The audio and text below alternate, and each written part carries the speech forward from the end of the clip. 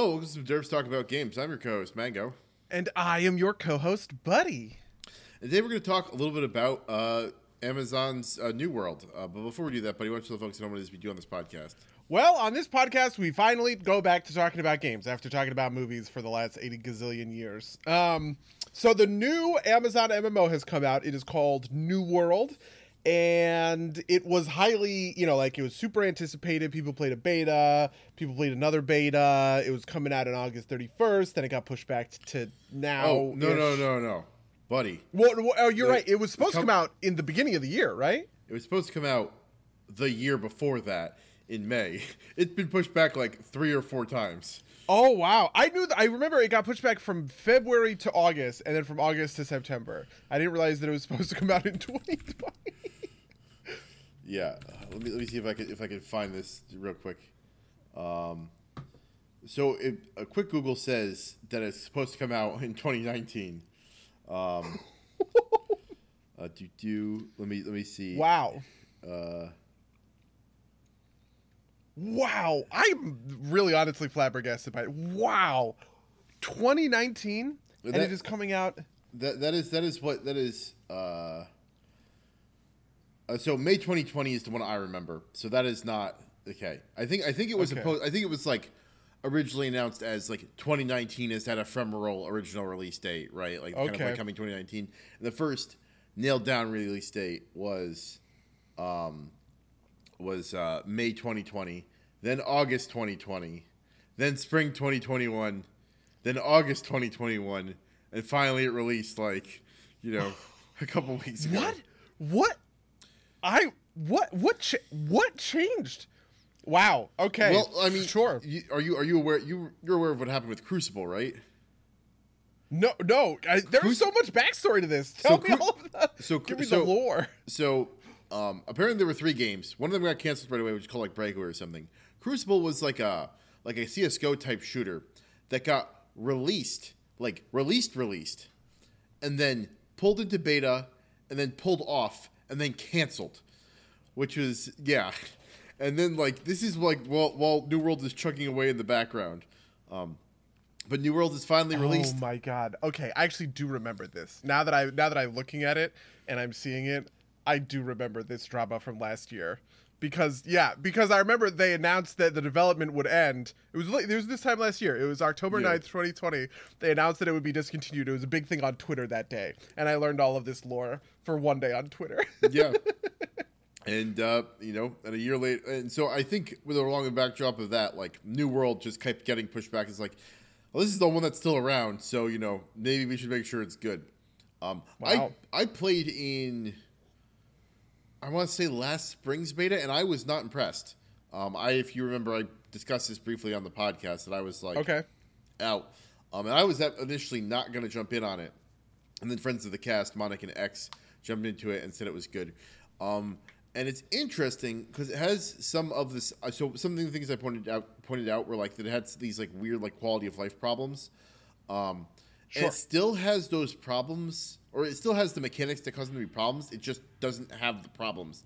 I think it's very interesting, actually, because it's done a thing that I've been saying would be interesting to do, and they finally did it. Which is essentially the servers are really small. Just kind of But before we jump into it, we're playing on separate servers because of some of these issues. So one of the first things I heard about the game was that it was very sensitive to input lag. Yeah, that there's a lot of. Yeah, it's a very split-second action kind of game, right? So the recommendation was made not to play on a US East server and to play on a US West server. So I went and I found my friend, friend of the cast, Phalanor, who's been on the cast before, is playing. I asked him what server he was on. He's like, this one on US West. I was like, perfect. I joined up. I have not talked to him since. We're not even in the same faction. But I just, generally speaking, wanted to see what if there were hardcore social systems or something that I was going to have to engage in or whatever. So I am on Saskatoon or something. Some weird server, name. Saskatoon's like a Canadian city. Yeah, as soon as I said it, I knew it was wrong. Yeah, I'm on UPana, EU Pana, But yeah, so the servers are small.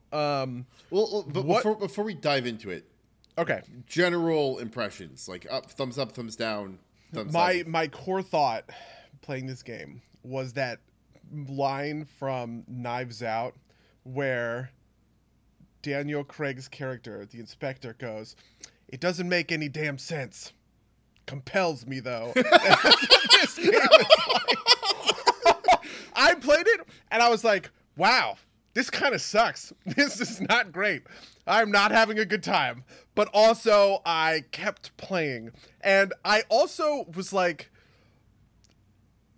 I was in this weird liminal space of just like, I recognized in a true sense that I was not having fun, but I also recognized that like number go up and in like the you know, no thoughts, head empty, just kind of something to sit there and walk up to a tree and you press E and you just turn to the other screen for 20 seconds and then you turn back or whatever.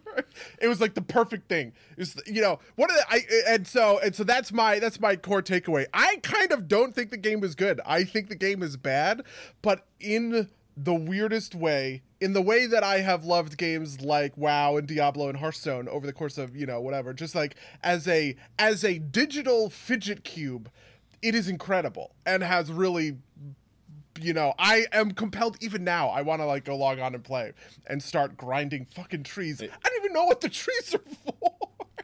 I just have like a gazillion aged logs or whatever in my, you know, whatever, my storage that I don't even have access to because I moved zones.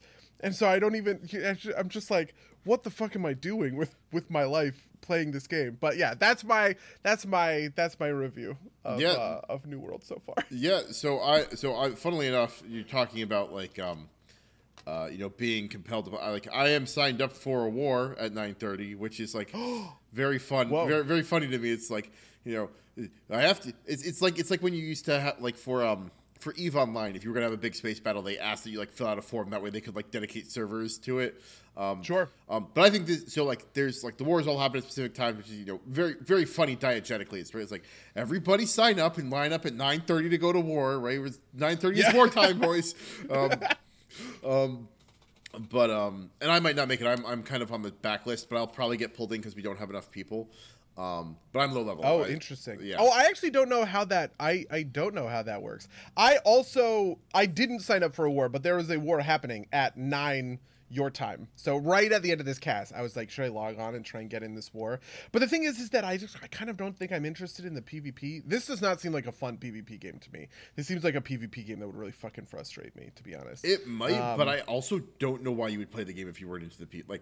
Like that is. Yeah, well, that seems to be the case. I was like, somebody was like, oh, there's dungeons. I was like, really? Dungeons? Like what? And there was like, yeah, there's 3 of them. I was like, what the fuck? Like, I don't know. Yeah, I mean, it's kind of one of my other top level thoughts of this game was it's like the worst parts of WoW without the best parts of WoW, right? Like, you know, somebody once talked about how on Reddit there was a player who was complaining that he couldn't get 233 gear except by going raiding or doing Mythic Plus or whatever. And the truth was you can get it in Korthia, but you have to like grind an obscene amount of these, you know, stupid things or whatever. And the top comment on that thread was somebody going, why the fuck do you need 233 gear to do like Korthia dailies? You know, like how is that possibly requiring that much gear? And obviously that person's sort of missing the point, right? But like when it comes to World of Warcraft, right, most of the sort of open world stuff, that's never going to be where the challenge is, right? The challenge is going to be in dungeons, it's going to be in raiding, right? Like that is kind of the game at its height, that is the game at its best, right? And as much as I think that open world stuff sort of matters and is good, like I really like doing open world stuff in WoW, and I continue to do it even though I cognitively understand that like those Maw assaults are not a difficult challenge for me anymore. I still go do them every week. They're just a fun time or whatever, right? They feature these characters, these Shadowlands characters that I enjoy a lot. You know, they're just interesting quests that are a little bit more complicated than your normal dailies or whatever. And I'm just sort of like happy to do that. There is not a single quest I have played in New World that is more complicated than go to place, kill a guy. Like every single one, it's go to place, kill a single guy, which is maybe the hardest quest I've ever had to do.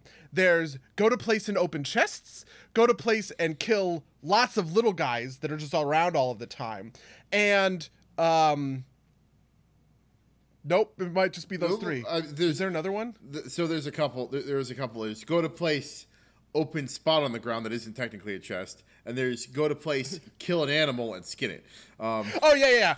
So there's also go to place, kill an animal and skin it. I've done that. I have never done go to place and open a spot on the ground or whatever. So it's like, you know, and people, you know, I understand people get frustrated by some of these like more advanced WoW quests or whatever, but there's just like nothing besides go to place, kill a guy apparently in the quest design. Oh, there's also I'm not including these. There's also grind a boatload of resource, right? Yeah. Grind 400 wood is also a quest that you could do if you want. And I'm just like, how did somebody think this was like a good idea? You know, like for the entire quest structure to be the most boring, least compelling quests kind of available, right?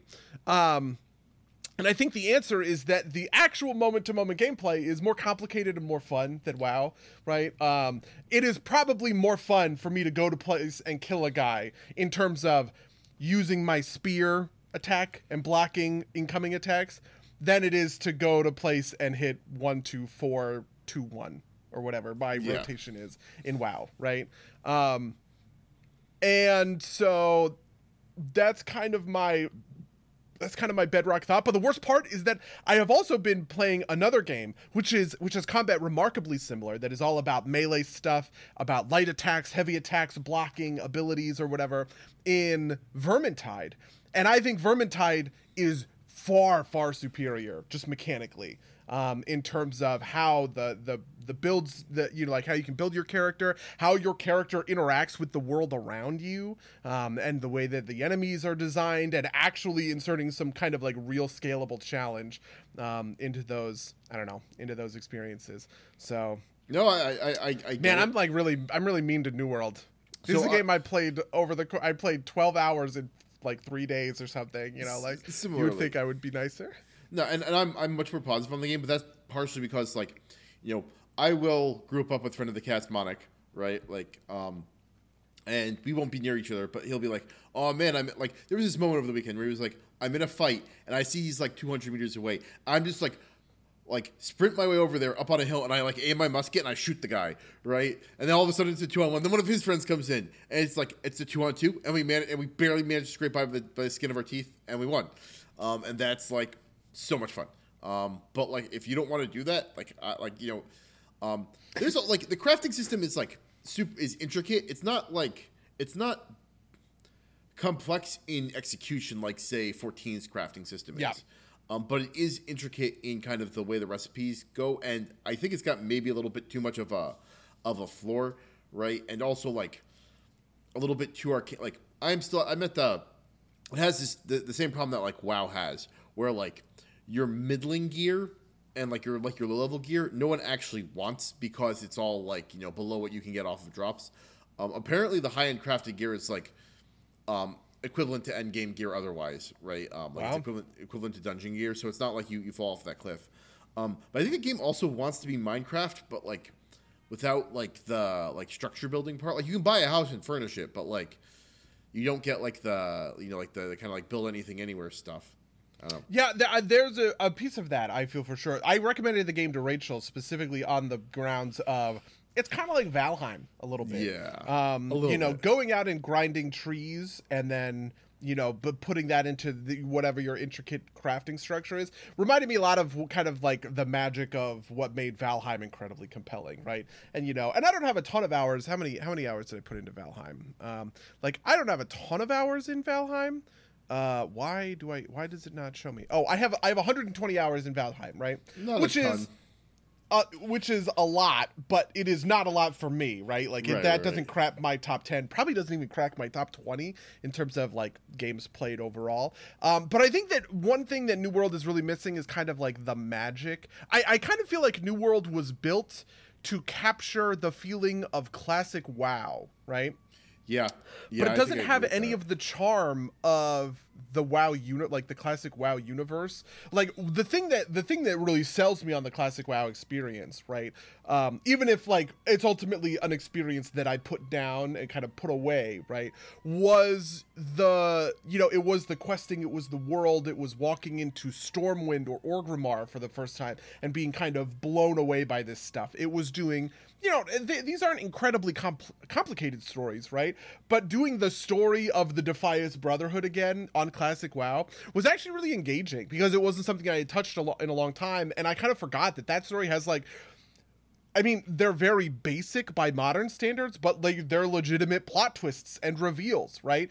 People think of Edwin Van Cleef because he's the dungeon boss, obviously, but Van Cleef himself was actually not really the leader he was kind of more of a figurehead. And there's a bunch of questing content after the Deadmines where you go and then you go to the stockades and you kill, this other, like the other guy, and then you find out that there's a noble and you assassinate the noble in Stormwind Keep or whatever. And like that's a storyline that's like really engaging, right? That you can kind of bootstrap into. And there's tons of these, right? All over the classic WoW experience. From, Mancrick's wife to, the like Loch Modan, Dark Iron, like killing these Dark Iron dwarves and dealing with like the Dark Iron dwarves in Loch Modan and Searing Gorge and whatever else, right?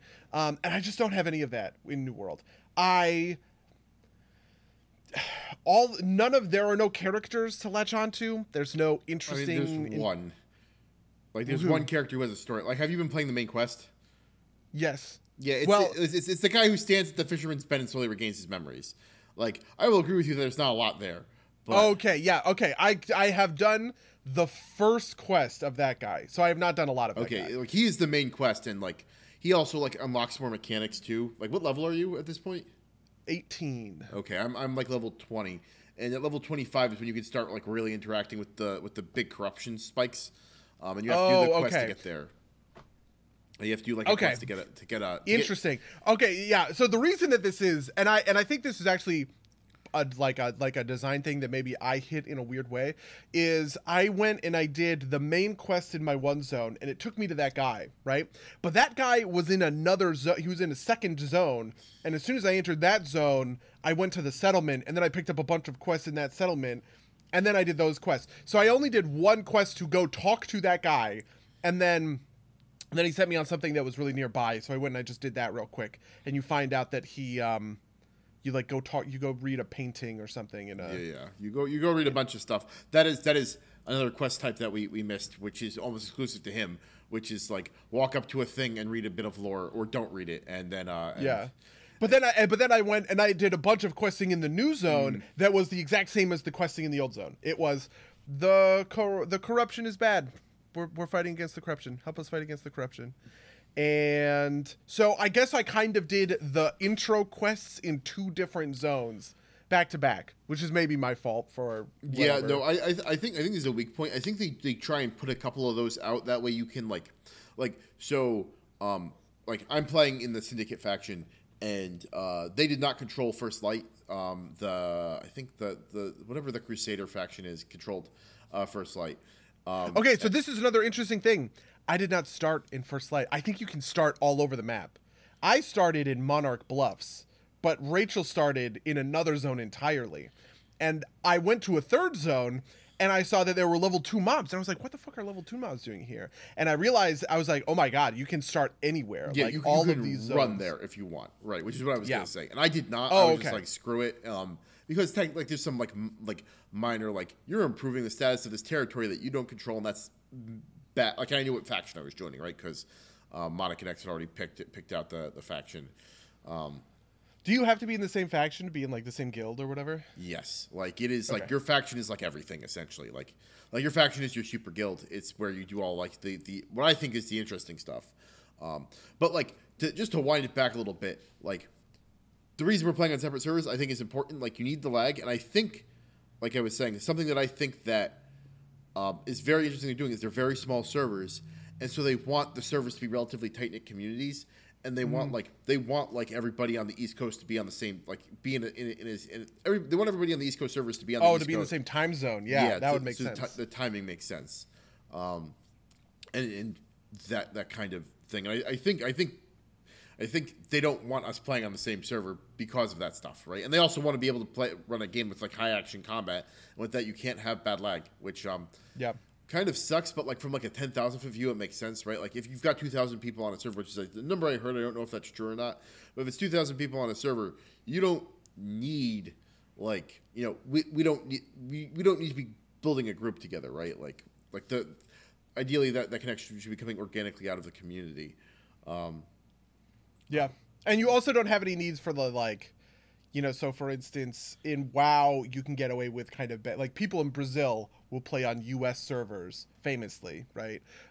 And their input lag will be, 250 ms. But because of the global cooldown, that kind of doesn't matter all that much, right? Like, outside of maybe, like, snap mechanics or, like, interrupts or whatever, most of the time, you're just hitting one button every 1.5 seconds, 1 second sometimes, like obviously depending on haste or whatever else. So like there's a lot of leeway there, and that's good if you're creating a raid group, for instance, right? You need to be recruiting 20 people to fill out a mythic raid. But if you are, doing these smaller scale, there's no raiding, obviously. In New World, there's the wars, and there's the outpost thing, right? Like that's like a battleground. Yeah, there's like various forms of PvP, but like it's action combat, so you need like tightness of interactions. But I think the game is made like a bunch so this is to wind it all the way back to the things that I thought were a problem in the beta.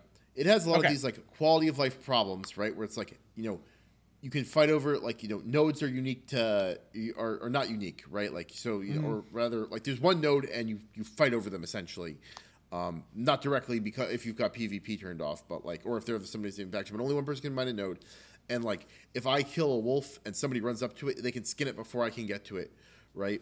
That type of thing, and that was a big problem in the beta because you had like gobs of people in the same place because they were spawning everybody in New Light, right? And that like theoretical problem is still there, but it's not a real problem because there's not enough people like gobbed in a place for it to be a real to be like a real issue, right? Like, I also think you and I got like because it was 2 weeks after, right? Like you and I have sort of dodged that problem comparatively speaking compared to somebody who's playing day one. I'm sure that there were. I mean, I heard there were a bunch of servers who's day one, but I'm sure that there was like more of a gate in the say. This always happens with WoW stuff too, right? Like.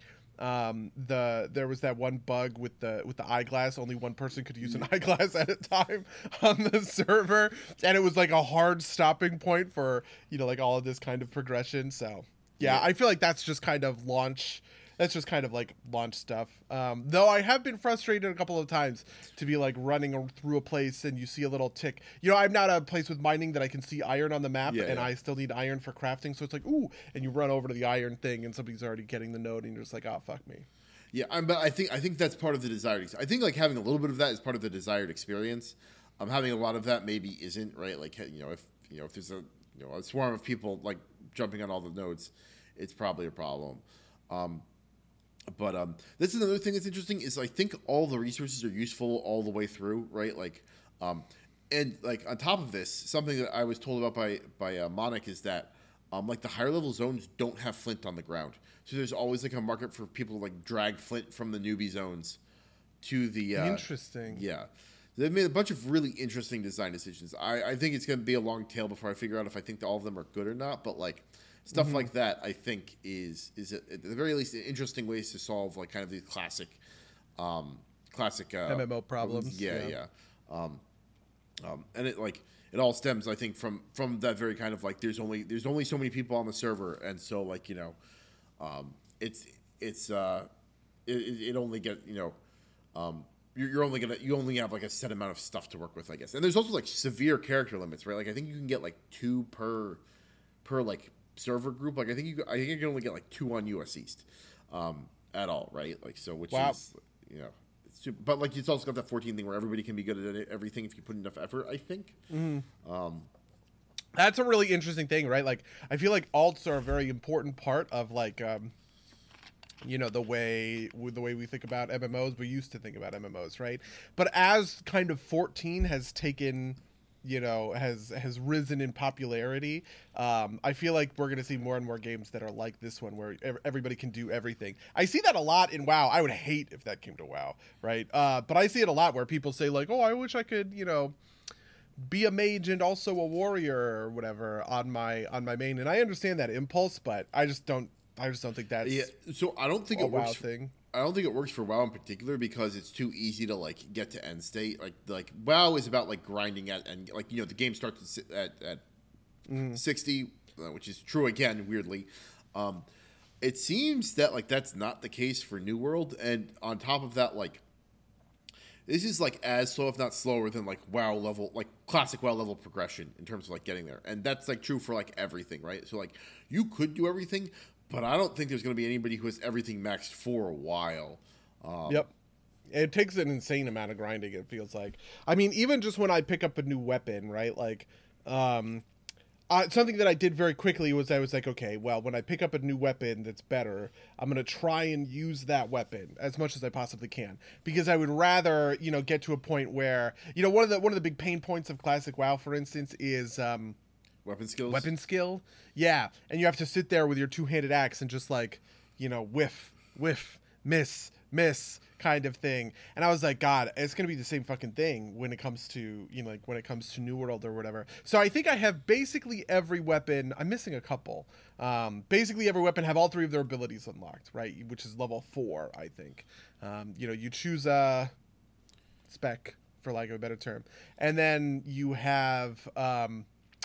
those 3 abilities, and you can get the first 3 points you spend or those 3 abilities, and that's good. So I'm at least at that point, and I feel pretty comfortable using everything. But also, like, they all scale off of different off of different abilities, different and stats, like so like I went very hard for strength because at first I was using a great axe and a warhammer, but like now I'm using like a spear or something like that, and it's like, at what point am I gonna find a fire staff and then be like, oh shit, should I respec to, I don't know, intelligence or whatever and become a caster?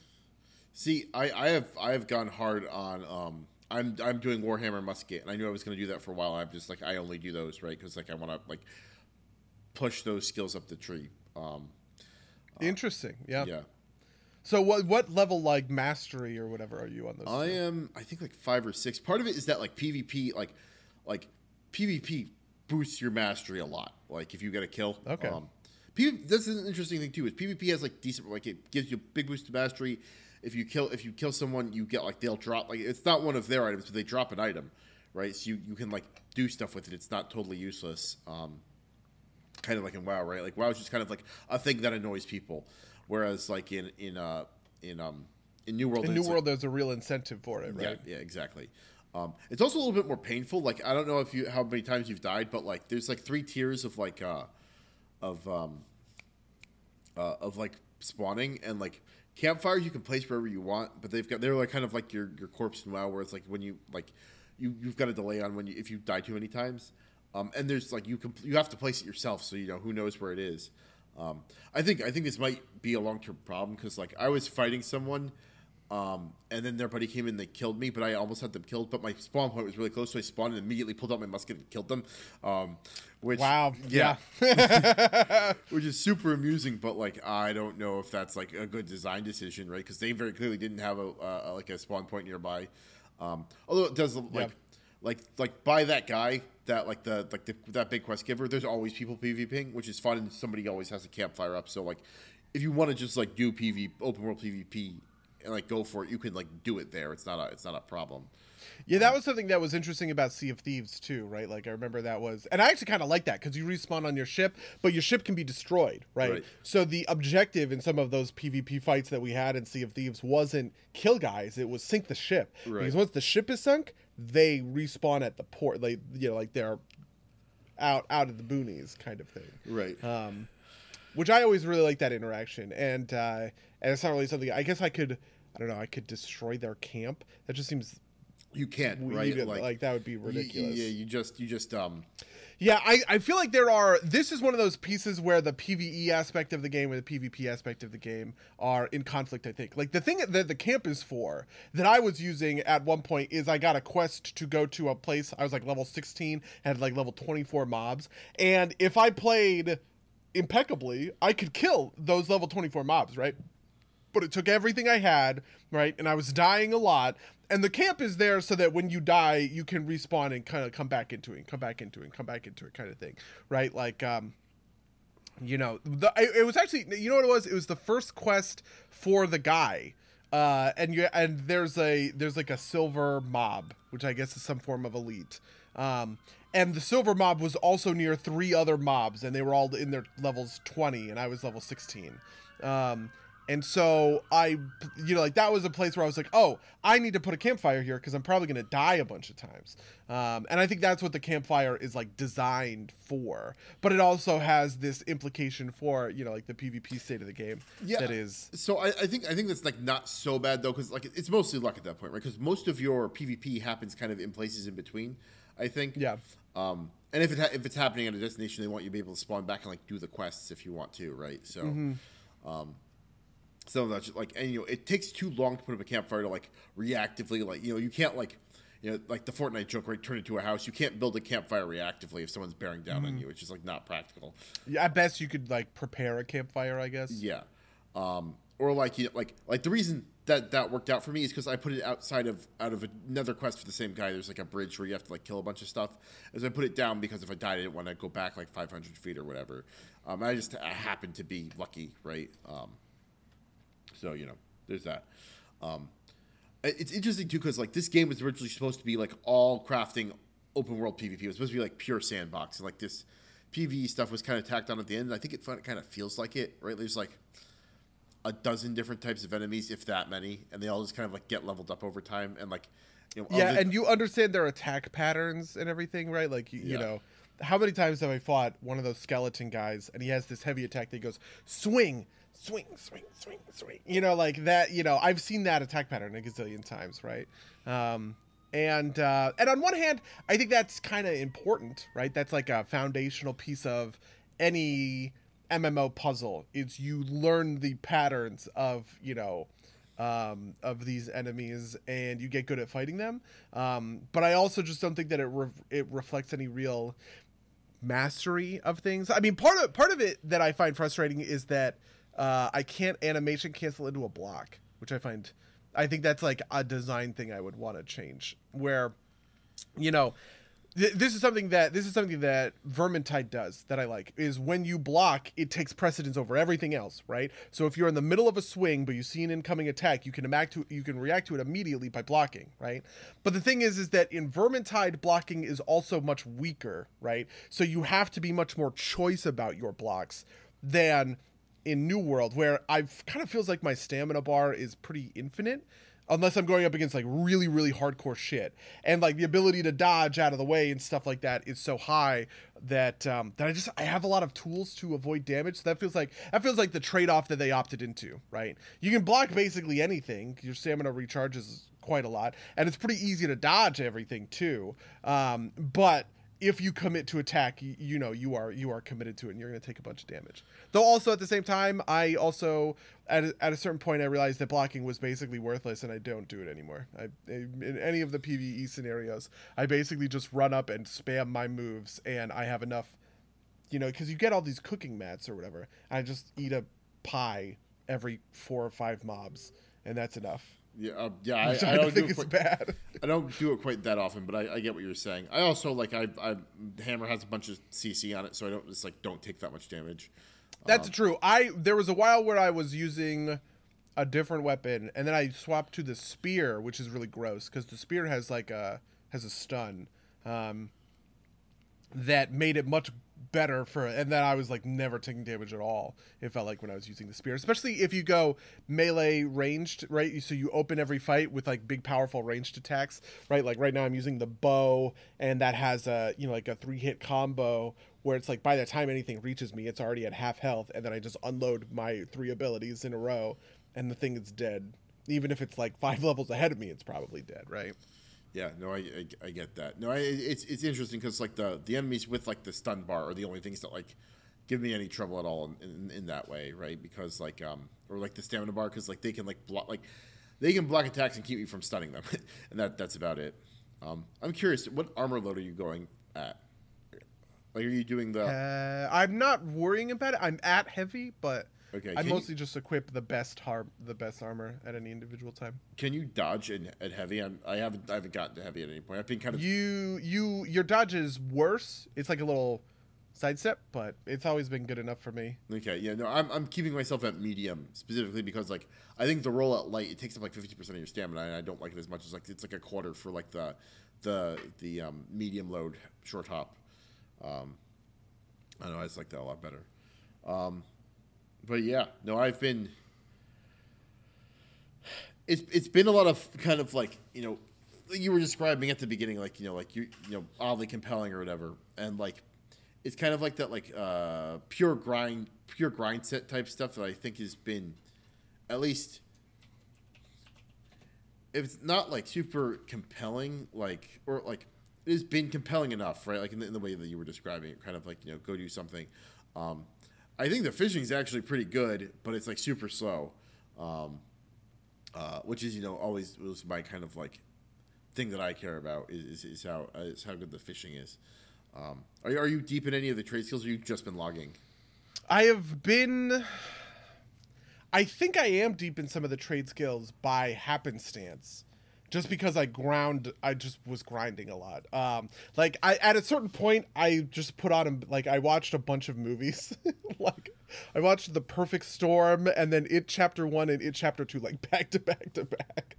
And I was basically just grinding stuff. I walked outside of town and I hit E on every tree I could and every rock I could for 6 hours straight.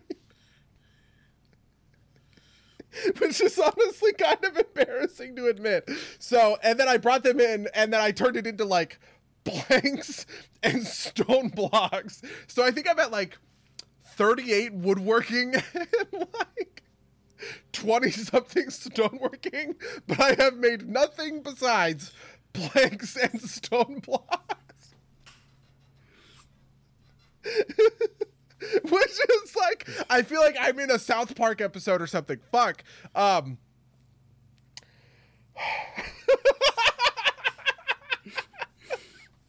Oh my god. Okay. So this is actually interesting because we were talking a little bit about before the podcast on that because my mining's pretty decent because you need iron for everything, and my logging's less so, but my harvesting is pretty big. But you don't grind harvesting or at least I haven't been. You mentioned their farms, and I've seen a couple of farms, but to me, it's much more about finding the kind of rare dubers out in the woods and being oh, I can't gather that yet, but I've been gathering a bunch of hemp and herbs, and they're harder to find, right? They're not quite as that was exactly my problem, right? What I found was in the first zone I went to, which was Monarch Bluffs. I kept running into those big special nodes, and it was gotta be 30 to harvest, gotta be, whatever. I was how the fuck do I hit this? I haven't seen anything that's harvestable. And then I went to a new zone, and in the new zone, the first quest took me to an area that's a farm that's overrun with corrupted bad guys. And so, you can just kill those guys, and you harvest potatoes and carrots and shit. And that was when I was oh my god, I'm now farming or whatever, harvesting 28 or something. I got a gazillion levels just by grinding for an hour inside of that little quest area. And so it seems logging and mining, I was able to just raw. I think they also progress slower. I think this is intentional. I think the point is that mining and logging are you can just go and hit buttons and get levels, right? This is for the people who just people call it sublimation. It's the pure grind. This is how I'm going to get my numbers up. That was exactly the state I was in. Right, that's what you described, right? Where it's harvesting is I think a little bit more oh, there's a shiny thing, I'll go pick it up, right? Type of deal. Well, one of the interesting things is that the nodes unlock over time, right? So for instance, the nodes are. They pop up on your map, and then it behaves like a WoW node, where you see it on the map and you go, oh, I want to go get it, right? And that triggered for me. It doesn't trigger. It triggers for mining, and it eventually triggered for harvesting. Yeah. But that was at the end of my night kind of thing. But for mining, that triggered. That was a big deal because I needed iron. You know, like you get a bunch of iron ore for free just by doing like the base crafting stuff. But I wasn't able to like grind out any weapons besides that. And then eventually, I could see grinding. Or I'm sorry, I could see iron nodes all around the map, and I was like, oh shit. All of a sudden I am now grinding all the time, and I am running node to node to node to node because honestly I guess I just missed a lot of iron ore because it doesn't stand out visually. Part of it too is that like resources are very location based, right? Like there is like you said, like the farm has like the potatoes in it or whatever, right? Like you have to go to a zone that has a farm in it, right? Iron is near mountains. Oh, interesting. Right? Like I don't think there's a lot of hemp in New Light, but there's a lot of hemp in like by the quest giver. And so you have to go like seek these things out, which I think is an interesting design choice as well, right? Like I also think that's an interesting design choice. Actually, now that you mention it. Yeah. I think that's true. Yeah. Because that makes a lot of sense because the questing where I was getting all this iron was in a quarry. There's like a big quarry thing. I didn't really think about it in those terms. I just because I happened to unlock you can track nodes now at that time. But yeah, I think that's definitely true. Part of it is also just that like I actually think the most effective way to grind levels is to just do faction repeatable quests. Did you find this to be the case? I just haven't done a ton of them because I'm more focused on trying to get like the main quest line done to get like my staff of Vazazoth or whatever it is. Oh, so you can start doing the thing? Yeah. Okay. That makes sense. I saw that you need the Staff of Azoth in order to do those corruption thingies. But now it makes sense that it comes from that fisherman guy. But anyway, so something that I was doing was I was trying a bunch of different stuff. So I was doing these mainline stories in the individual zones themselves, which are carbon copies of one another as far as I can see. Then I was doing these repeatable town missions for like town project completion, which was basically boring and also pretty uninteresting. And then I did a bunch of quests for the faction itself, which were also boring and uninteresting themselves, but I think they were the most efficient of those quests that I was doing. It seems like the town progress ones you want to do for standing. It felt like I got a gazillion standing in the territory for doing the town project quests. But I was mostly getting hard experience every time I went back to my faction guy and I turned in a couple of quests there. That's also the PvP quests are like super lucrative. They're like twice as much value. But like obviously if you die, you're fucked, right? Like if you get murdered on the way. But I don't know. I think it's also super interesting to see that like not a ton of people have our PvP flagged on. Most of them are not, which I don't know, I guess makes sense. Also makes sense because like I've been sticking to my faction's territories for the most part.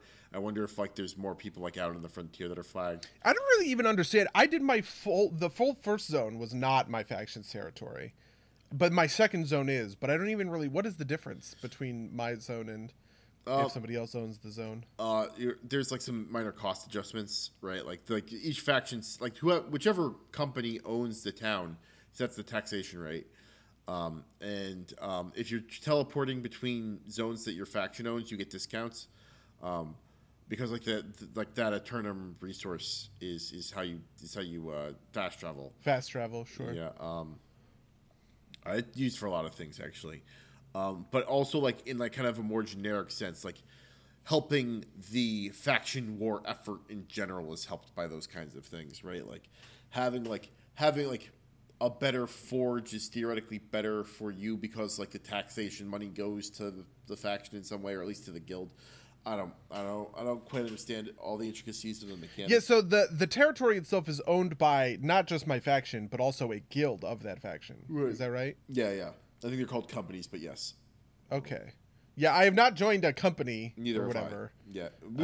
Basically, we have been deciding about whether or not we want to join one or try and start our own, but it's a matter of I feel like I should honestly just join one and like see what that life is like. That's probably the right call. Yeah.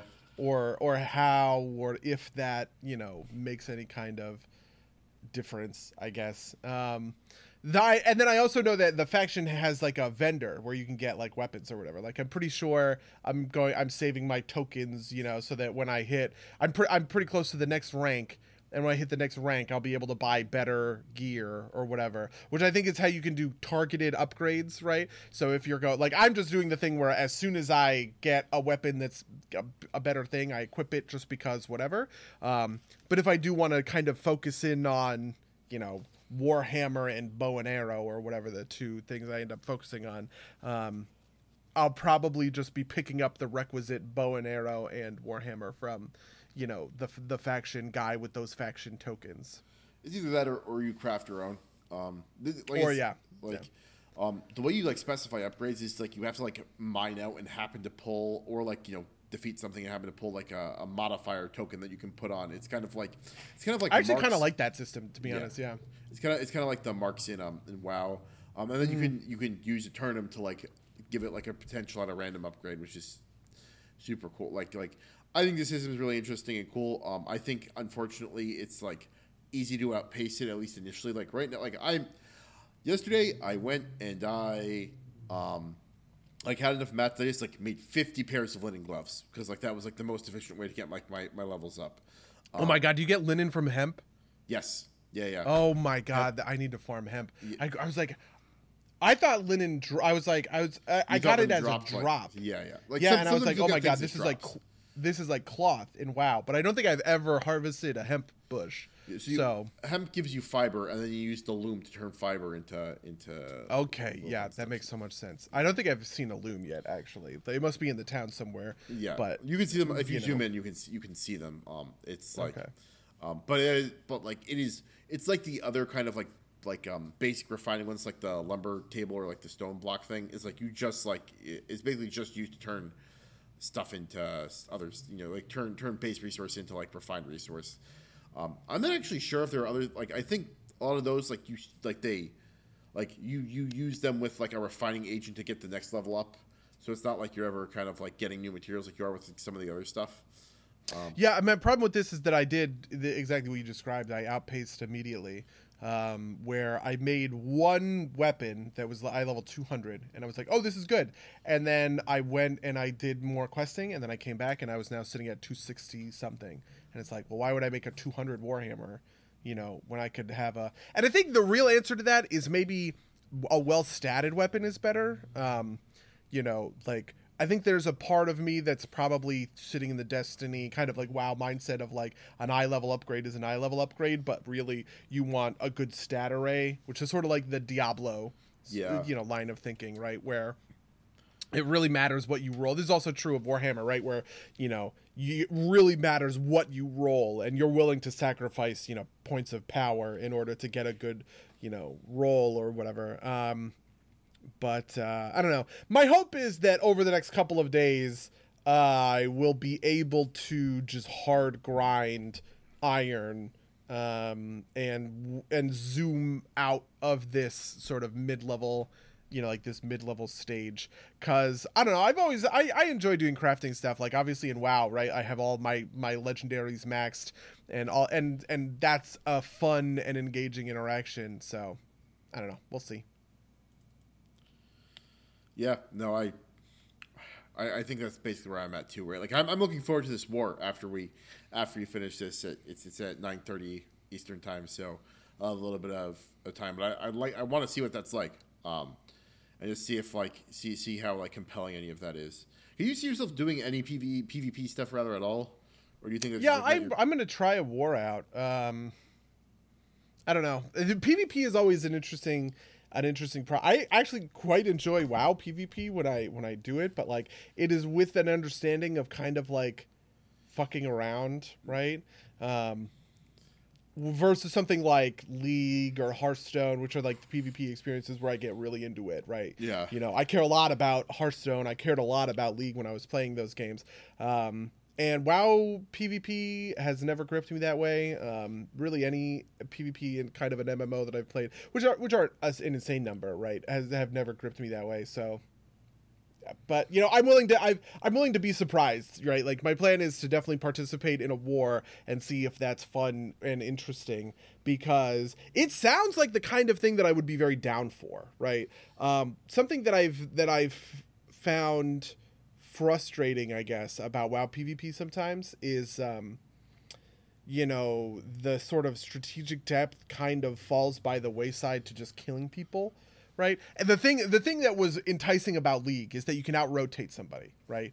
Sure, you can 1v1 somebody in lane. I'm going to go eat this Lux alive on Yasuo. I'm going to get 4 kills, and then I'm going to do whatever, right? But if the enemy team has a better strategic mind and moves around the map more tactically or whatever, like, they can still win, right? And my hope is that it will be something similar, because I understand that war, you have these capture points, around the map or whatever. That sounds cool. That sounds interesting. And it reminds me a lot of some of the olden days of like WoW, of like classic WoW PvP that I did used to participate in, right? Like, one of the things that's interesting about the settlement thing is that like, that's something that we did in classic. We once took over Darnassus. It was like us and 2 other guilds, and we literally had shifts where we were running through Darnassus, because we were on Horde side, obviously. We were running through Darnassus. We were killing all of the guards, because we were all level 60 or whatever. And we just ran through and we just killed everything constantly. We were just constantly, and you were doing that for hours on end, basically, to own, quote unquote, own the city. We couldn't even kill the Lobbies, right? Lobbies come in from Darnassus and just walk right by you, because even on a PvP server in the capital cities, they can turn PvP off and not get killed by us. So this is sort of a gamified version of that. That was obviously emergent gameplay on our part. We just sort of abused the systems at hand.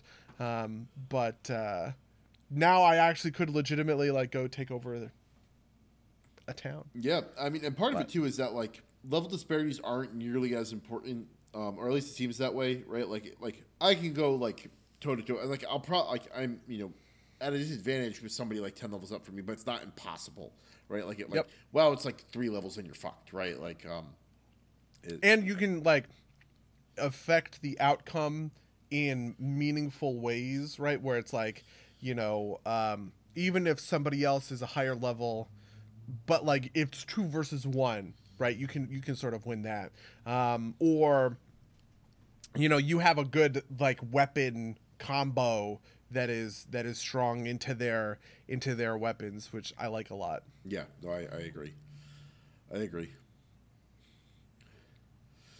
Right. But yeah, I don't know. Did you have any more complex thoughts about New World? Do you have any interest in doing like end game content that's not PvP? Like, what about like the dungeons or whatever? I theoretically have an interest, but like I don't know what that looks like, and I don't know like if the dungeon's just like killing a bunch of mobs in a row. Like I don't know if that's interesting. I don't know what it looks like. I do it once and like evaluate after that, but like. Yeah, I have a sense that the way that the action combat has made the leveling more fun, right? It has made dungeons much worse. I don't think I will have fun walking into a dungeon and performing a rotation with these 3 abilities. I guess you could say 5 abilities, because you have light attack and heavy attack, right? I mean, you also have like weapon swaps. So you've got like two sets, right? Like, yeah, but it's just like that does not appeal to me at all. I'm just like, boy, that seems like. So if they make the enemies interesting, which I haven't seen any interesting enemies so far, you could at least get like some like Destiny, right? Like there's mechanics to it, even though like you've got like a smaller set of abilities. I think it could be compelling, but I haven't seen anything they've done anything to do that. But I haven't played the dungeon, so I don't know. But that's like I'll give it a shot. Yeah, my feeling is generally that I feel like if you want to do dungeons and raids, right, you probably need to be a tab targeting MMO. Because my understanding is that, like, obviously 14 and WoW are the 2 big tab target MMOs, right? But my understanding is that other games that aren't tab targeting, so like Guild Wars 2, for instance, is much less about those sorts of activities, just because it's much harder to make those things feel good without I know that like the ability to sort of lock on and do. What was the just the bundling of mechanics that comes with a tab targeting MMO? I feel like I see what you're saying, but I don't see why you couldn't do some of that stuff with like an action combat. Like what is the name of it? It's like it was a long running one. It's kind of like falling off now, but it's a big action MMO. It's got like panda people. Are you sure it's not Guild Wars is the action combat MMO that I think of, but I'm thinking of it begins with like an E. Elder Scrolls? No way. Right? No. Not Phantasy Star. What are other MMOs I can think of? This is like an older one. An older.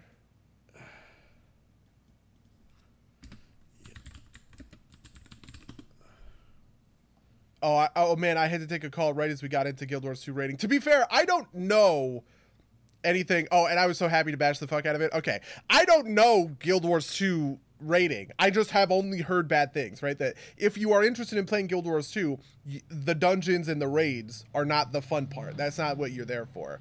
I tested that shit. It's a nightmare. So, yeah, like, this is not firsthand knowledge. This is just, my understanding of the world as I have heard it. Eternal Quest, Esselia, Eden New Dawn. I'm just looking at MMOs on. Let me. What are we looking at?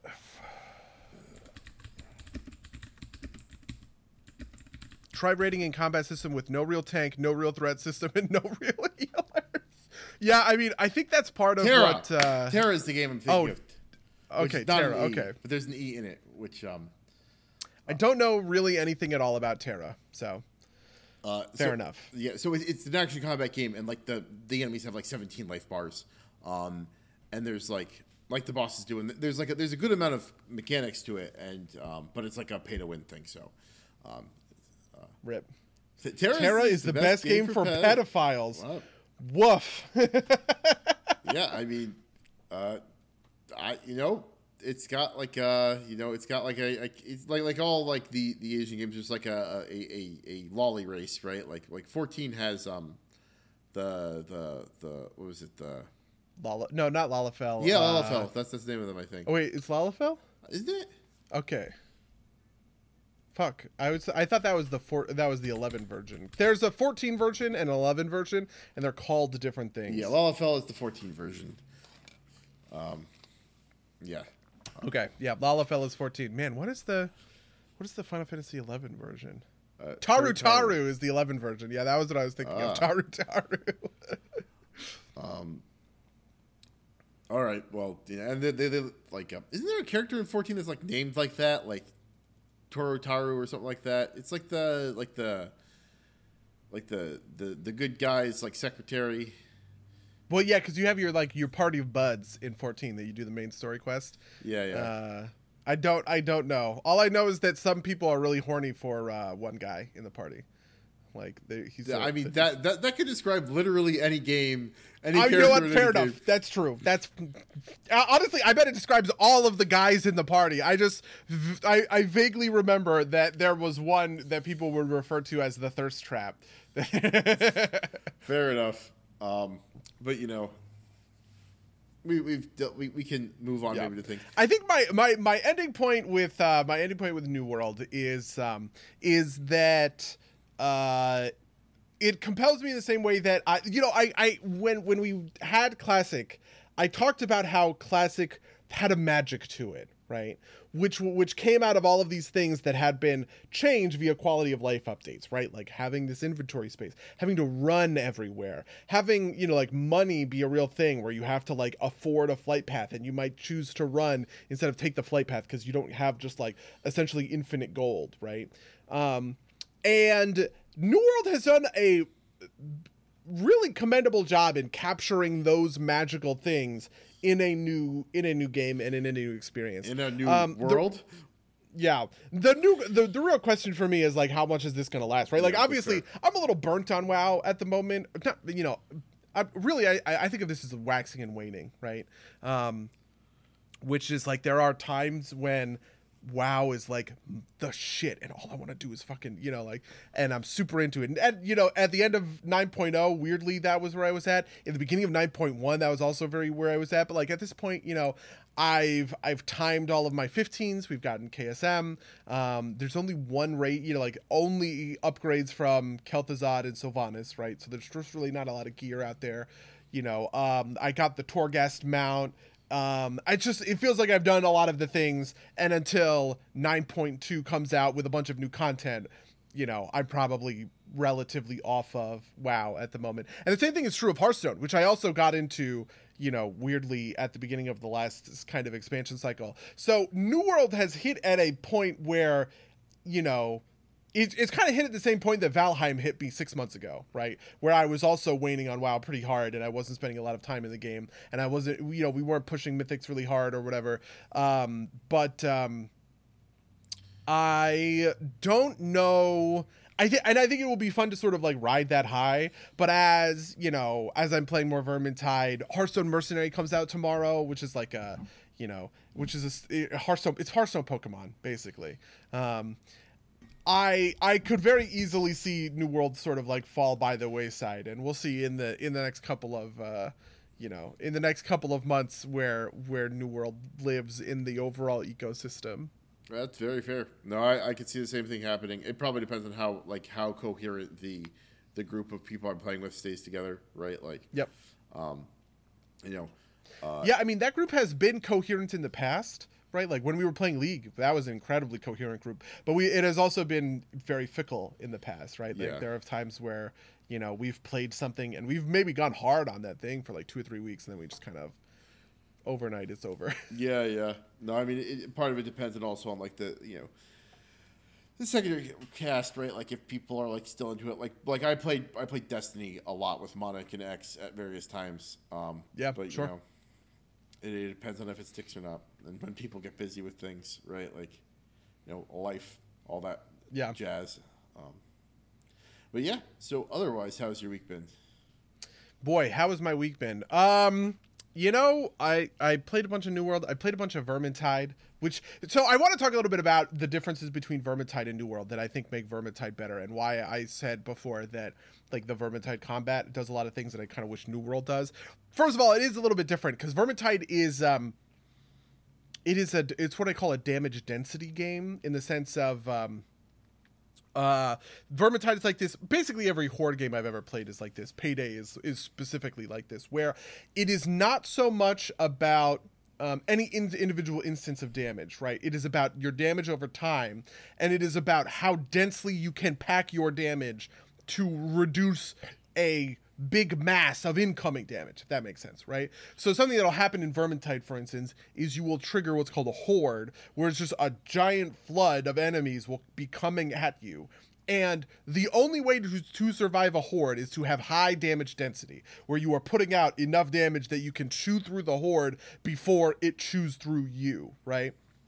And there's also other, sometimes it's a single monster that kind of functions as this miniature boss fight. Sometimes it's a pack of elites that have armor and you can only damage them with heavy attacks, or you only damage them with certain kinds of attacks, right? Or it's a special that will show up, and these things will overlap with one another, right? Where you're fighting a horde at the same time that a monster spawns, or you are fighting a pack of a big patrol of elites, and one of your guys gets snagged by an abducting special unit or something like that, right? Like, and it is managing all of those different sort of interactions where you are putting out enough damage to get rid of the elites, or to kill the monster fast enough that you can then focus back on the horde, all that kind of stuff. I feel like all of that works on the principle of the enemies are coming at you no matter what, and you have to kind of react to that onslaught, right? Which is different than the way that New World is structured, because New World is structured where you essentially get to pick your battles, right? I have seen that the respawn timers for mobs in New Worlds is incredibly short, all things considered. So it's very common for me to be in a battle with something and something respawns behind me, and all of a sudden I'm like, oh shit, I gotta go deal with this guy, that I just killed 2 minutes ago, but he's back now. And I'm all of a sudden kind of like doing a 2-for-1 sort of engagement. But the lack of this sort of damage density challenge metric sort of removes my feeling of wanting to save resources like abilities for important moments, right?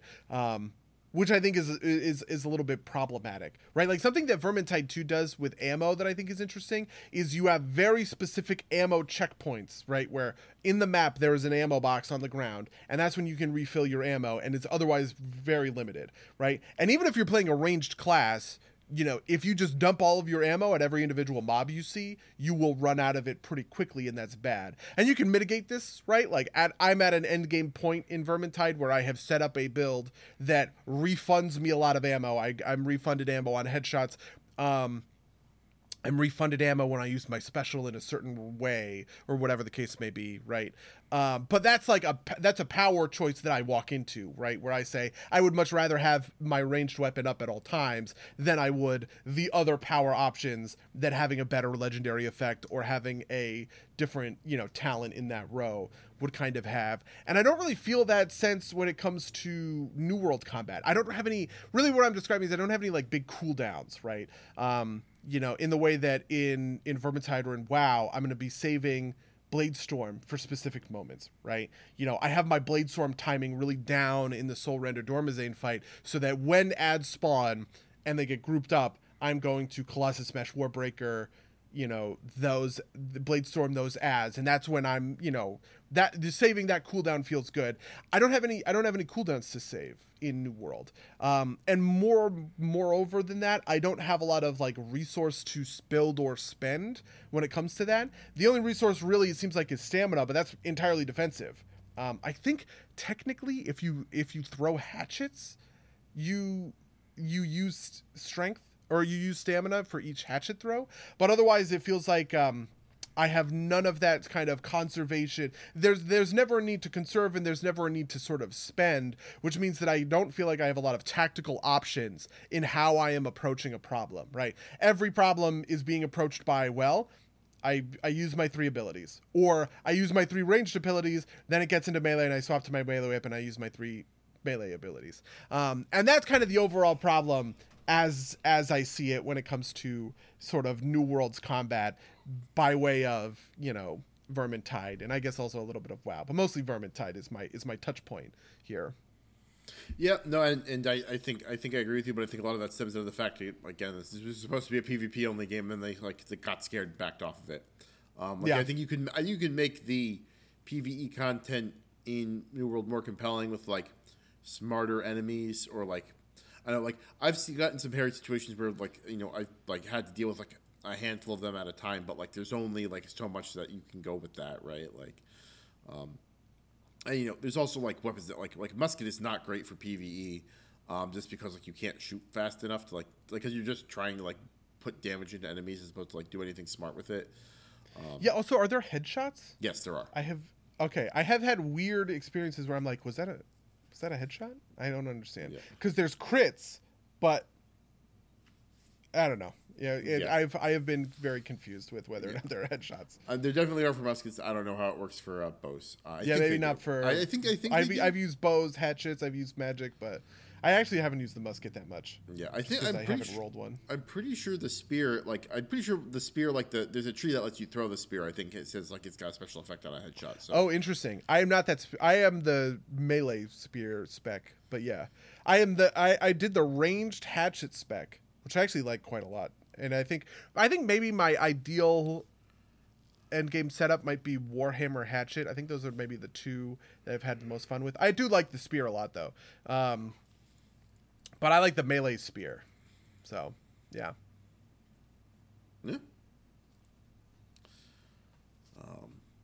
Yeah. On my end, I started reading, what's it called? The Time for Stars, which is a Robert Heinlein novel. It's about basically humanity's exploring the stars, and it's discovered that twins can communicate. Like, not only twins, but like twins are the most common version where they can communicate psychically, and they just like if you you have to kind of like people can kind of do it, but like no one really realized they were doing it until they studied it. But the big thing there is that it moves faster. psychic communication is faster than the speed of light. Like it's near instantaneous, and so that lets them like communicate over long distances. And so like the plot follows a set of twins, one of which is on, or it follows one twin who is on the Star Cruiser and is communicating back to Earth with his twin, and traveling relativistically. I'm like a part of the way through the book, but it's interesting. I'm more crawling through classic sci-fi. Otherwise, you don't have a lot that's like relevant to this podcast. Like, I installed doorbells today. Yeah, I don't know. I also didn't do a ton of stuff. I watched a bunch of movies. I watched Have you ever seen The Perfect Storm? No. I don't know why, but I just was like, I need to watch this movie. Because I think mostly what it came down to was it was like one of those dumb things where somebody like made a stupid reference to it in like a YouTube video. And like, oh, you know what it was? Is I watched a YouTube video essay. Okay, I watched a YouTube video essay. It was about the Matrix sequels because I'm gearing up for, you know, our Matrix stuff, which is theoretically coming any minute now, right? And I watched a whole YouTube episode about how the Matrix sequels are good, actually, which is That is a viewpoint that I have, but I actually think that essay was wrong for a wide variety of reasons. And one of the things they referenced was The Perfect Storm. And I was like, what a weird fucking reference, right? Like, who remembers this movie? It's from the year 2000. I thought it had John Turturro in it. It does not. It has Mark Wahlberg and George Clooney in it. Okay. You know, and spoiler alert, they all die. That was the reference that they made, is that I guess the movie was spoiled in some way or whatever, and I was just like, I gotta go like watch this. It's probably movie. spoiled because it's based on a real thing that happened. Yeah. It's based on Well, I guess. Yeah. Well, we don't know the story. I think it is based on real guys that died. Yeah. But it is one of those things where we do not know the full story because they are dead and they could not tell us. Yeah, because they are dead, they couldn't tell us, right? And I don't know why. I mean, if you remember, there was a couple of weeks ago where I got really into Titanic stuff, right? Like the nature of shipwrecks I have found to be fundamentally incredibly interesting. Like, do you know about the Edmund Fitzgerald? Is that one of the Northwest Passage ships? It is no. The Edmund Fitzgerald is it was like a big cargo ship that sank in, I want to say Lake Superior, or maybe it was one of the Great Lakes, right?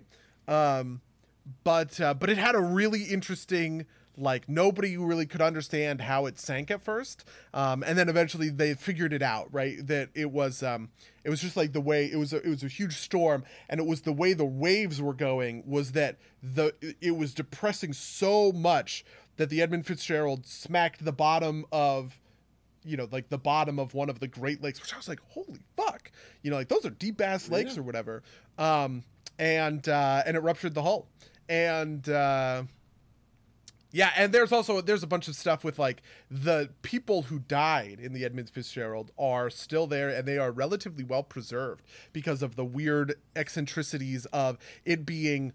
They're not like frozen, right? But it is at such a temperature that they get covered in this like special waxy substance or whatever, which is like a huge thing. And like there are divers that go and they do spooky shit or whatever. But now that's illegal. Canada made it illegal because it's on the Canada side of the thing or whatever. It's a whole. There's all this drama. So I was very interested in The Perfect Storm.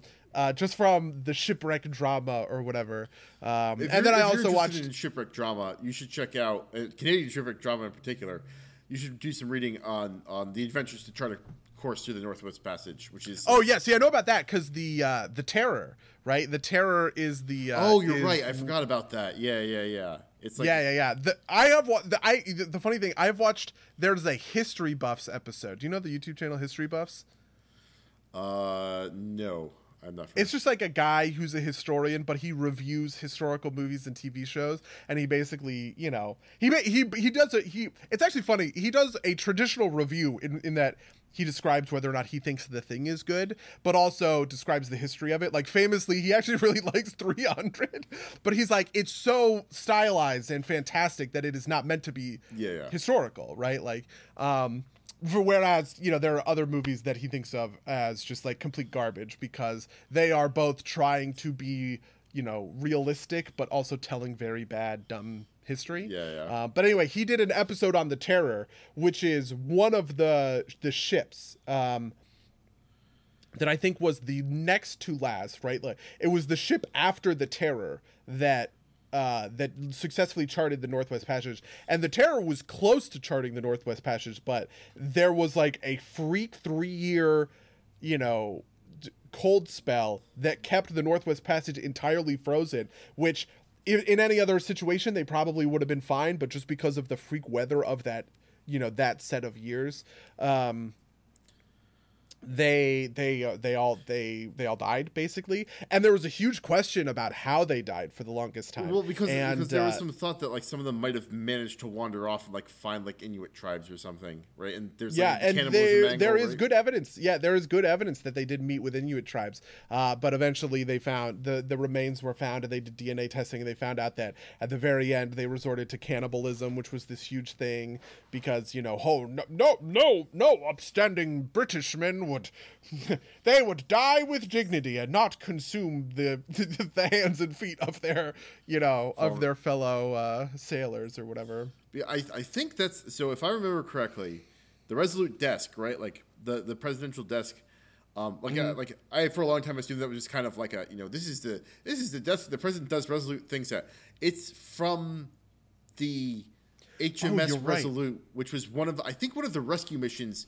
I don't know if it was a rescue mission after one of the Northwest Passage expeditions, and I think the ship was found basically abandoned, and then the Americans towed it back to like Boston, and then the American government was like, let's just be nice, and like they gave it back to England as like a gift, as like a show of good faith, and then when they decommissioned it, the British made it into a desk and gave it to America as like another. Oh yeah, okay, so yeah. This is perfect. The HMS Resolute was abandoned in like the Arctic waterway while it was searching for this expedition that I'm talking about, John Franklin.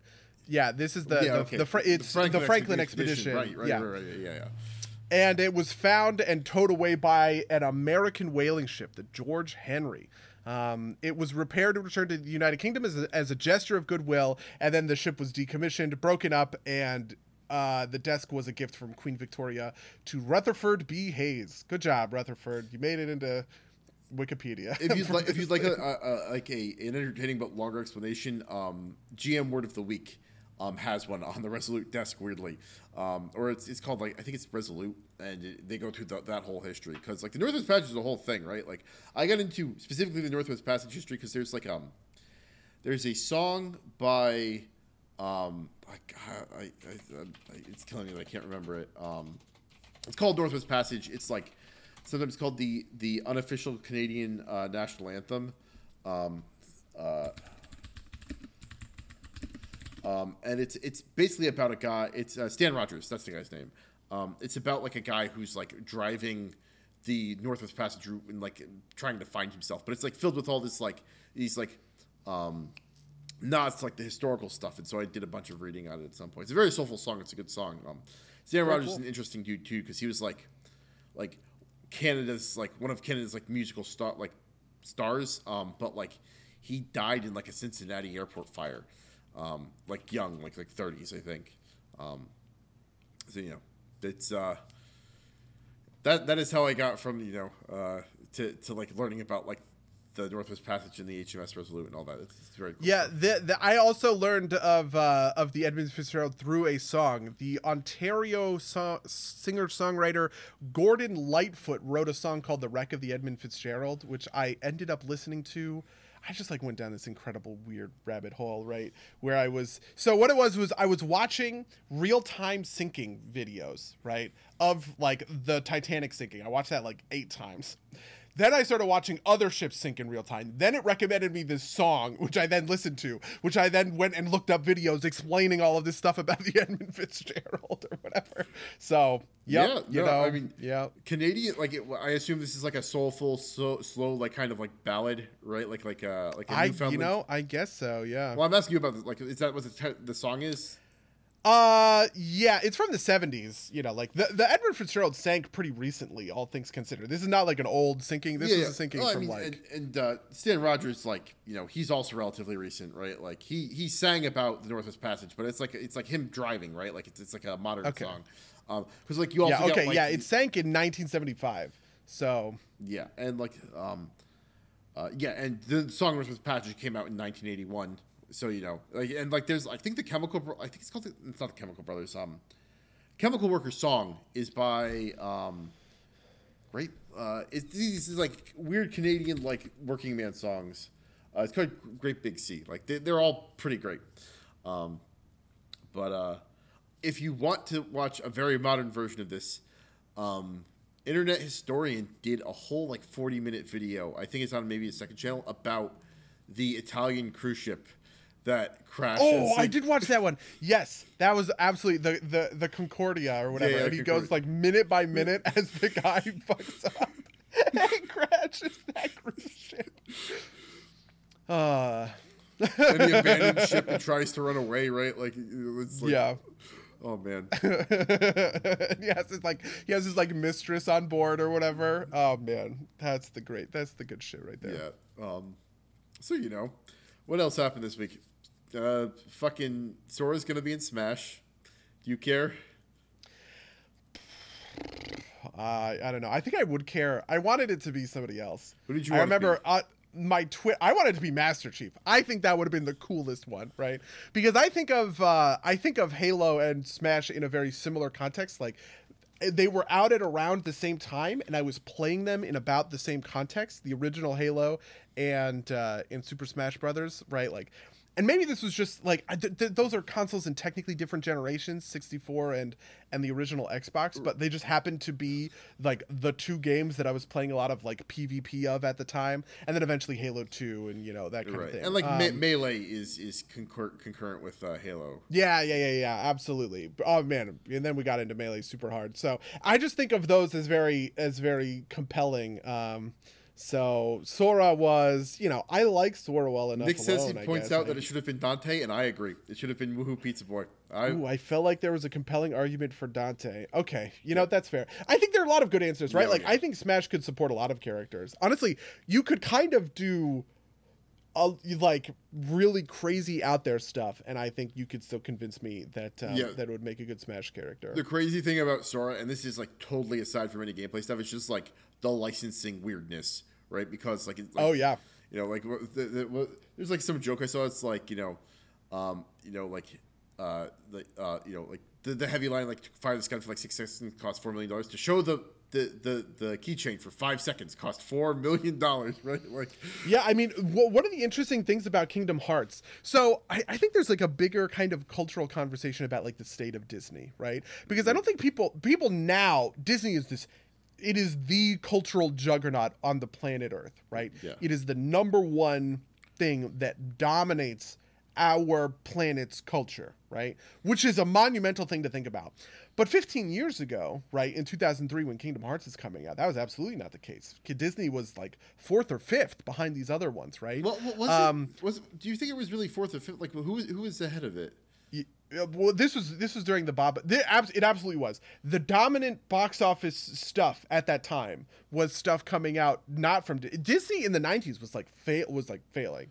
But it still had a lot of cultural cachet, right? Like the animated. Well, so this is exactly my point. What nobody really recognized was how incredibly powerful the Disney animation renaissance happening in the 90s, right? Like the early 90s, kind of The Little Mermaid up through The Lion King, would be to influence our generation, right? Okay, our generation of millennials, right?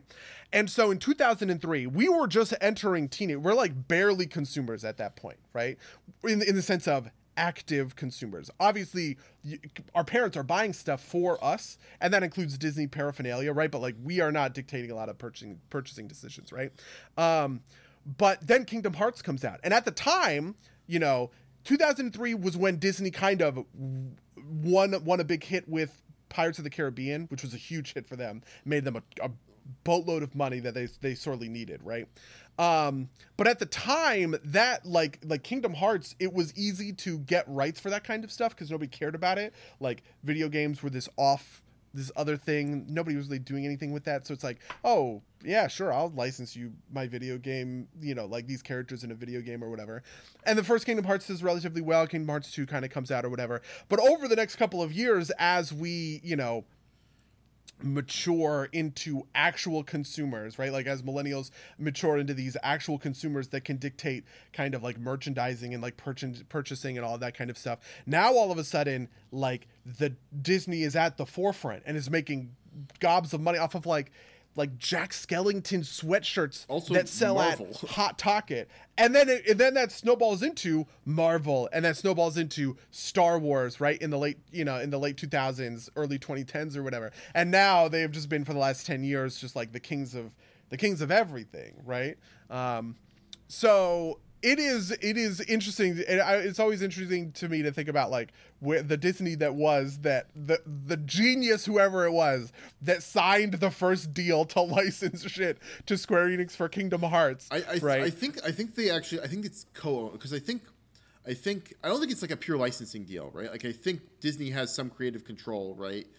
Okay. I think they always do, right? Like I think that's part of like their deal. But like I know that. I think his name's Nomura, the Japanese guy, the game director. Sure. I think he has separate control over Sora, which is why he was able to get Sora. And if you notice, there's like not a lot of Disney stuff in the character, which I think is partly a design choice by Sakurai, because he's always wanted Smash to be a celebration of video games, not like pop culture in general. And Sora is definitely that. There's none of the Disney costumes with the exception of like the Steamboat Willie costume. They're all like, yeah. I also just kind of don't feel like part of my thing with Sora is that it feels like Sora doesn't have an iconic moveset in the way that I want him to, which they have dealt with before. Obviously, like Ganondorf kind of didn't have an iconic moveset and gained one through Smash or whatever. But it just feels like when I'm talking about something like adding Master Chief, right? Like Master Chief has a real moveset that you could think of. You and I could sit here and be like, wouldn't it be cool if his over B was, right? Yeah. Wouldn't it be sweet if his up B was this, right? Or he pulled out, some interesting or like a cool sort of like throwback move or whatever. And you can do that for a lot of different characters. I feel like it's tough for me to do that with Sora, all things considered. Because especially like his moveset in the Direct is like some of it's like Final Fantasy stuff, right? Like the Blizzaga, Thundaga, Faraga, right? And then there's like, I don't know. He's there, but it doesn't feel like the aerial stuff feels just kind of like that's kind of how the game plays, but it's not like diegetically he's supposed to be like an aerial master. That's just kind of like the way that the game that's just sort of the way that Kingdom Hearts plays. Yeah, exactly. I guess, which I mean that's valid, but it's not like I don't know. It's also hard, like especially since there's no Disney stuff, right? Like the things that are iconic about Sora are like having like Donald and Goofy, right? And like they're not there at all, right? Like, I don't know. I mean, I'm not so mad that Dante's not there. I like Dante a lot. And it could have been Nero too, right? Like, I just wanted a DMC character because it was hot and it seemed like he was going to be one of the earlier characters and he wasn't. I also thought it would have been cool to have like another fighting game character, right? Like have Scorpion, right? Like from Mortal Kombat. Yeah. I think that would have been awesome if you have Scorpion from Mortal Kombat for sure. Yeah. Goofy and Donald are dead weight. That's what Kingdom Hearts has taught me. Yeah. That is actually like I mean, I guess we got Banjo-Kazooie, but something that was maybe a little bit disappointing is that like it felt very Japanocentric, which seems to be like a very Nintendo not recognizing the West as much, right? Like I think somebody should I think they were like, put a Gears of War character in it, just work with us, we'll do it, right? Like, and whoa, and they didn't, right? Like, yeah, I mean, Jeff Kaplan famously said, Overwatch, right? He could have any Overwatch character, right? Which, to be honest, I have never liked that, just because I think Blizzard has its own version of Smash, and it's Heroes of the Storm, right. And it's like, And frankly, I think Heroes of the Storm is better at capturing the like. I don't know that I could make a Smash version of Varian Rin that is more iconic than the Heroes of the Storm version. Like it's I sort of fundamentally don't think that's possible, just because the Blizzard games are built more towards this PC interface than towards like a console controller's interface. So Overwatch needs to give up the name Zenyatta. They don't deserve it. Is that a reference to something? Secret True. Do you have deeper thoughts on that? Because I'm not quite sure I know what you're talking about there. I actually don't. Yeah, I don't necessarily understand. But yeah, it's an interesting thought. I don't know. Do you have a racehorse? There was a great female racehorse by that name. Okay, fair enough. I'll leave it there. I think it's a good place to leave it, because I don't think I can. That is a good place to end it. Sure. All right. Zenyatta Mondatta, the police. Oh, that sounds familiar. Interesting. Very interesting. So, Secret True says, owned by Jerry Moss, who connects to the police, who had the album Zenyatta Mondatta. I think that's a good place to leave it. Like I said, if you would like to email us about your thoughts about Zenyatta naming conventions, or about New World, or any other things you talked about in this podcast, you can email us at somedirtsplaygames@gmail.com or podcast@somedirtsplaygames.com. You can follow us at twitch.tv/dirtsplaygames, where these episodes go out live. We also put them out on SoundCloud, and eventually YouTube, although I'm sometimes a little bit slow about getting those out. I think that's everything I had. Buddy, do you have anything you want to promote? I have nothing else. Oh, I actually do have a small thing that I'm promote. Shh, don't tell anybody. I'm going to be doing a secret. I'm going to do a secret stream tomorrow. I'm going to do a secret Aquaparta stream where I'm going to play Hearthstone Mercenaries. Okay. So if you want to come hang out on stream, actually I wrote an announcement in the Aquaparta game, but I wrote it like I was on an episode of The Sopranos. Just like, don't tell nobody, so I'm gonna be streaming Hearthstone Mercenaries on my lunch tomorrow on the Aquaparta Games account. So if you want to take a look at what Hearthstone Pokemon is like, feel free to drop on. Join up tomorrow at 11. All right. Well, in that case, I'm going to say until next time, dear listeners. Until next time, loyal listeners.